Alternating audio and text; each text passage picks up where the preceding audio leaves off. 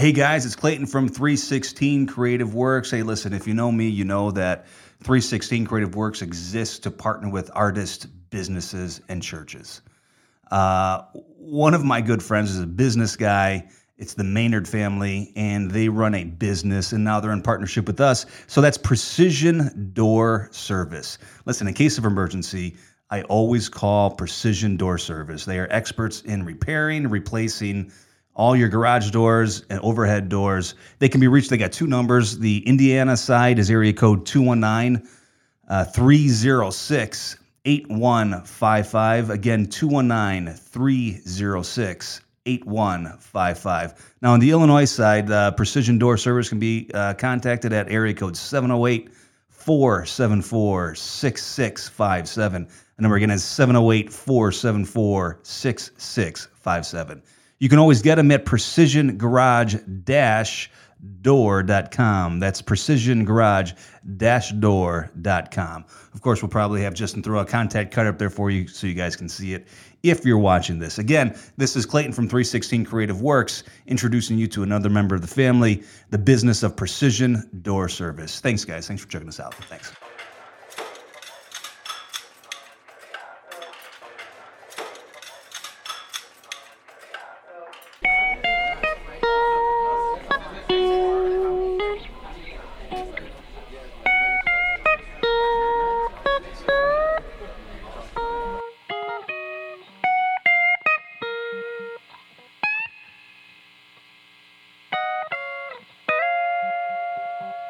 So an amazing thing is happening right now. Just so you guys know, we're doing number 4 of Talking with Jason. I promised to try to never do this ever again. This is a lot. It's a lot of Jason. But you got a lot of story though, bro. So before we get too far into this, and we do have to land this plane right now. Larry and Sandy, Justin, Esther, Danielle, guys, thank you so much for continuing to give and support and work alongside 316 Podcast. I'm Clayton from 316 Creative Works. This is number 4, Talking with Jason. You walked into a door called Full-Time Pastoral Ministry. And 2003, 4? I joined the staff in March of 2004. And did you go to seminary for something like that, or did they just knight you and you become this ordained something? I was just knighted. Yeah. I give a lot of credit to Faith Church. They look at the calling and the gifting mostly of people and then get the training that's needed.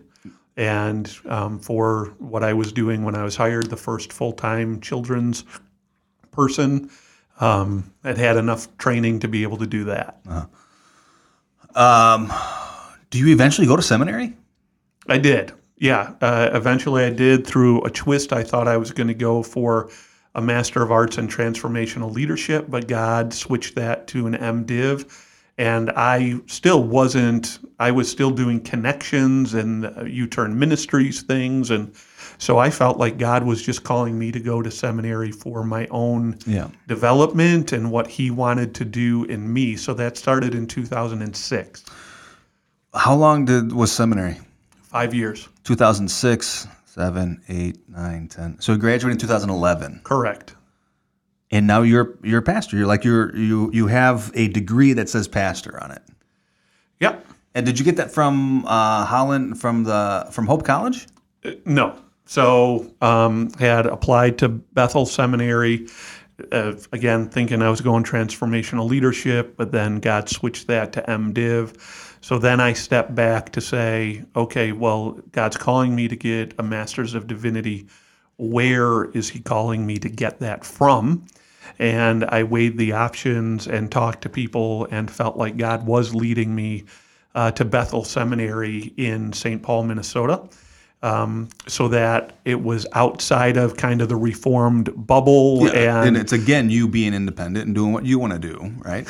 Nobody else does this. Well, it was affirmed by people. I didn't just go rogue and do my own thing. And your mom and dad dropped you off at the train station in Rockford and you drove up there, right? No, I drove myself. You do understand the weird patterns there, though. Correct. Right? I mean, it's kind of what God has placed in you, put in you, and even as a child, he continues through the remainder of your life, right? Yeah. So it's pretty. So 5 years of school. You drive up there every day? No. It's a distance learning program, but twice a year you would go for 2 weeks at a time.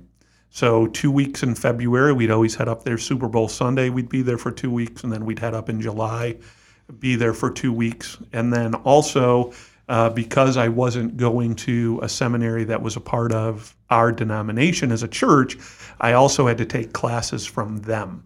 So it was gone about 6 months over that 5-year period taking classes. Did you love it? I absolutely loved it. You love learning. I loved learning, Theology. and the cohort that I was a part of are still some of my closest friends today. Yeah. From all over the country. Just huge blessing in my life, and even one of our professors continue to reach out to him if I'm stuck on something, if I need help, or even just for doing life together. So in 2011, you graduate. Is this something you just graduate from, and do you take a bar exam? And Yeah, you have focus on the exams Bible? that you have to take from the denomination. There are 7 exams you have to pass. And so over about 3 years, I was taking those 7 exams, and then you get ordained. But I had actually already started pastoring church in 2008. Our Valparaiso location, I was placed in charge of launching that. They're thinking, and hey, leading that. if you can manage landfills, right? You can definitely manage a a church. You're Right? right. It's not the same thing, right?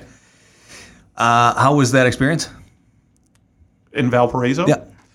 Yeah, it was a good one, and it definitely was stretching and another learning experience, and figuring out how to navigate those waters and to be really a church planter, starting with a group of maybe about 40 people and trying to be used to grow that, and being in charge of a facility and all sorts of things. It was stretching.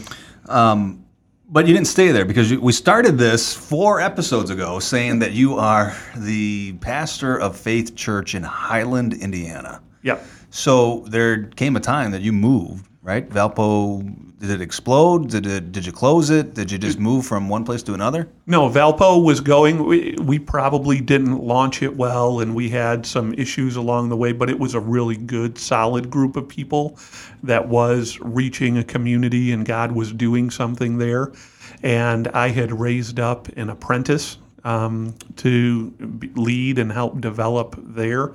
And in 2012, the end of 2012, beginning of 2013, First Christian Reformed Church of Highland came to Faith Church and said, hey, we've looked at our future, and we've realized we have 3 options. We can keep doing what we're doing, and eventually we won't be there. We can try to turn this thing around on our own, and we're probably 7 years from seeing the fruit of that. Or we can ask an outside entity like Faith Church to partner with us, come alongside of us to kind of jumpstart that change. And unbeknownst to you, we voted, and we want that 3rd option. And so Faith Church wrestled through, worked through that, and said, we have no idea how to unfold a 104-year-old church from a different denomination, but we feel called to do that. And Figure it out, right? By the way, Jason, we think you're called to do that. So It's a bigger landfill, bro. your apprentice will take over in Valparaiso, and you come and lead in Highland. And so have been doing that since 2013. Good move? Absolutely. You like it? Very much. It has been a wonderful blessing. Really? Yeah. My experience has been when you enfold a church that has a very long history. We have people in their 90s. This is the only church they've ever known. There can be some baggage that comes along with that, but there are so many blessings. They know how to serve. They desire to serve. They know how to give. They desire to give. And selfishly, they know really how to treat a pastor well. We have been so well taken care of there as a family. It's been unbelievable. And again, it seems like God is saying, Jason, I got it. Stop. Yeah. Right? Yeah. Full-time pastoral preaching, teaching ministry. Is it good? Absolutely. You love it? I do. There's rough days. Yeah, absolutely. But I really feel like it fits my giftings and my abilities, and it's been a tremendous blessing. Is it seasonal or is it your life's call? Based on the previous 3 episodes, Right. right? Because we're on Yeah. episode Yeah. 4. Yeah. I think I have learned along the way to know God has plans that I can't even imagine. And so along the way, I have worked really hard not to do this Yeah, right. with my ministry and my plan, but instead to be Yeah. very open-handed for him to lead wherever he wants. Yeah. There's work challenges, there's ministry challenges, and then there's personal challenges. As long as I've known you, you've always been honest with me, but you've always been very nice. So I never hear you complain. Professionally, you've never complained. Corporately, the work that you do as a pastor within a larger church, you've never complained. Never heard you say a bad word. Personally, I've never heard you complain. But something started in your family when you were 9, and it went away for a little bit and came back when you were 12 or 16, 17. And then it went away again. And what happened with your little sister? Yeah, her cancer came back in her late 20s, and then she passed away in her early 30s.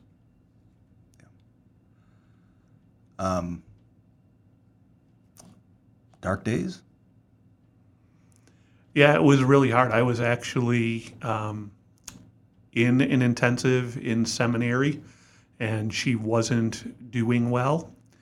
And I knew my parents would never call me and tell me to come home. Yeah. So I charged Kristen and my brother Kyle with that. I said, if it turns, you need to let me know. And we were playing basketball one afternoon after classes, and got the phone call that she wasn't doing well. She was at Northwestern, and in half an hour, I had all my stuff packed up. My friends had prayed for me, and I made record time getting straight from St. Paul to downtown. And she came home for a little while in hospice care, but then it was a Tuesday morning. I was in a management team meeting, and Leanne Mass knocked on the door and said, "Your dad's on the phone." Yeah. And you knew that call was coming. Yeah. But, oh boy, there's nothing, right? I want to punch you in the face right now for making me cry. Because it not only does it stir up all your story, but it starts to stir up my story. Sure, Right? absolutely. So, you know the call's coming. But nothing as hard as actually getting the call. Right. What did you do? I got my stuff. I got in my car and I drove to my parents' house, which is where she was, and just went to be with my family. Yeah. Your big family or your little family? Just my mom, dad, brother, sister-in-law, just Kristen, small family at first. We've had loss in our life. Some of us have lost parents, spouses. I've not lost a child. I can't imagine is it despair, heartache? I can't imagine your spirit, your emotions losing a child. But you saw your parents lose a child. Now, they're Christians. Now, I know Nick and Karen pretty well. They're amazing people. I mean, the things that you say about them, you are not making it up. they were heartbroken and crushed. And it's been 8 years? It's probably been close to 10 years. They're still heartbroken. Yeah. But they have a Savior that they know they will see their daughter again. Maybe it helps to sting a little bit, huh? Yeah, it does. I would say, from my observation, it probably took 5 years. It probably took 5 years for them to return close to what I knew from before my sister died. They wouldn't decorate for Christmas. Yeah. They wouldn't, and before, man, Christmas all over the place. Christmas full of hope. And after she died, there was no more hope for a while. And it was hard, too, to watch them. People had told them as they were going through it, unfortunately, you're going to realize who your real friends are. And to watch them both lose friends, which was extremely difficult, but also gain friends. It puts them in a fraternity that they never really wanted to be in. Nobody wants to be in. But there they are. Yeah. And there is a fraternity of people who have lost children. And they have been able to help others. Yes, absolutely. And so when did she die? What year? I think she was 31. So that would have been about 2009, I think, 2010. So probably the darkest season of your family's life. Right? Yeah, absolutely. 2010. But it wasn't much after that you had to make a phone call. Yeah. Tell us about that.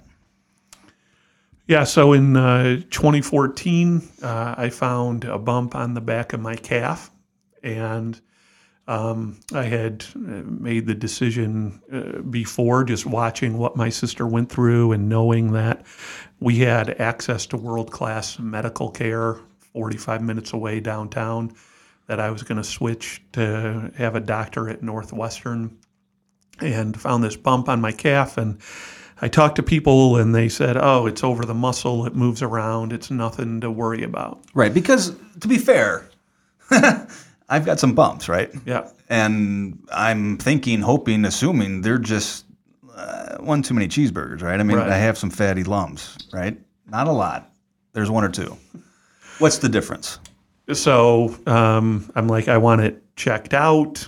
Even when I was in the biopsy room, some of the workers were like, why are you even getting this done? I'm like, well, my sister had cancer and I want to make sure that it's nothing. You're just more attentive. So, and then a Wednesday night, I was on my way home from Faith Highland. It was raining. I was turning from 45th on to Calumet, and my doctor called and he said, it wasn't what we thought it was.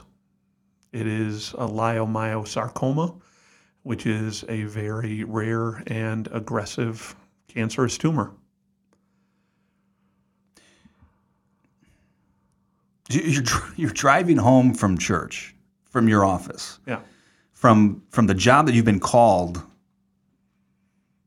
and you get a call on your cell phone from your doctor, who says you have cancer. Yeah. Did you cuss? I don't think that I did. Maybe. Did you cry? Absolutely. Really? Yeah, absolutely. Pull the car over? No, I drove it all the way home. And then, had to tell Kristen, and we went into the basement, and our kids were either in bed or just going to bed. So we're like, now's not the time to tell them.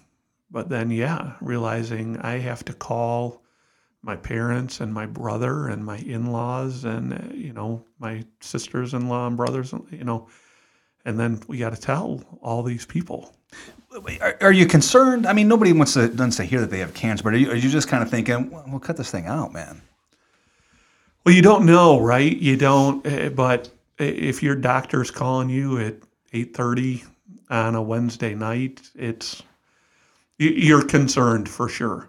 And then The next day, he called back and he said, I have a world-class surgeon who's going to take this out. And, if his office doesn't call you by 4 o'clock today, call me.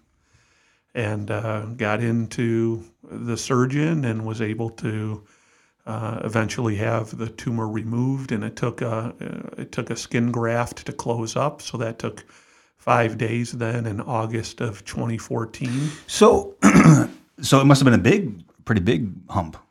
Yeah, it was a good sized bump. I don't remember the exact size. So you're fine. They cut it out and you're good. You're fine. Yeah, for about 3 years. 3 then years. I was fine. So they say you're cancer free after 5 years? Correct. And so you would go every 6 months to get a test, blood? Yeah, they scan? start every 3 months, and then as they're clear, they start to lengthen those out. But then about 3 years later. So prognosis is good, feeling good. Scans are coming back clean, and you're like, right, we got this thing beat. We're good. That's, yeah. Mm-hmm. Yeah, I don't know if I would say we got it beat, but you're feeling good about it. Yeah. 3 years later? 3 years later, found a bump in my abdomen. Turns out, same thing. So just on your stomach? Yeah. Not inside, but again, outside, like under the skin. Just under the skin. Outside of the muscle, right? Yeah. So they check it and like, oh, yeah. Yep. So then they remove it, but really that was an outpatient procedure. And then things started to kind of escalate and show up more quickly, having tumors on my liver and in my lungs, and then have even had one on the side of my head. So,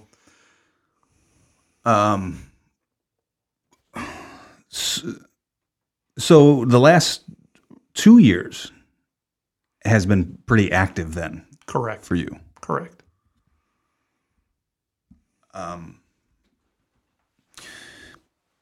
Last Friday, you did something. Yeah, last Friday I had my first chemo treatment. So, in my last scan in like October, there were some more tumors on my. Or no, October was clear. Actually, October was clear. There was nothing new, and everything that has been treated was shrinking. And even one on my liver that they hadn't treated yet was also shrinking. But then I went back, and my latest scan showed that there were like 4 new tumors on my liver. And my oncologist said, we can't just keep treating them individually as we radiate them or take care of them. Not only is it killing the tumors, it's also killing healthy tissue on your liver. So we need to start chemo. And you agreed? Yeah. It's weird because this is a hard. All chemo is hard, but this is a hard one. Yeah, this one is nicknamed Red Death, right? Or maybe the Red Devil. Red Devil. Yeah. I always call it Red Death, and Kristen always corrects me and says, no, Red Devil. Now I'm the Kristen of the family. So right? it's, yeah. So, it's not good. You can only get so many doses in your lifetime. And so the hope and the prayer is that this is going to work. Yeah. And that really is it, right? I mean, because again, right. I mean, God's got to be saying, Jay, hang on. I got it, right? I hope so. Sometimes it's really hard to hear. It's hard to hear him say that, but I do trust that he does. I want to talk more about this. So we are going to cut this podcast off, and we are going to do another one. We're going to invite you, and actually we're going to invite your son Justin to have a seat at the table, and we're going to continue talking about this challenging reality. But before we go, and it's been such an honor to have you here. There's there's just so many things that I still don't know about you. So one of my greatest heroes in life was James Lipton, who was an acting teacher. And so if you don't mind, I'm going to ask you James Lipton's barrage of questions at the end of his shows. Do you mind? No. Let's do it. Okay. Jason, what is your favorite word? My favorite word. Wow. It's going to sound... It's a family show. Yeah, it's going to sound cliche, but I'll have to say my favorite word is salvation. Yeah. What is your least favorite word? Moist. Everybody's least favorite word. What turned you on? And it doesn't have to be weird. I don't write the questions, I just ask them. What inspires you? What inspires you? However, right? Yeah. Seeing people get it. Yep. Whatever it is, watching them come to new realities, new realizations, new ownership of who they are. The light bulb turning on. Yeah. Yeah. What turns you off or uninspires you? Rude people. Yeah. What sound or noise do you love? Boat motors, water from waves, waters at the lake. What sound or noise do you hate? Screeching, yelling voices. You've had a lot of professions, but what profession other than your own would you like to attempt? I'd be the TV director for the Super Bowl.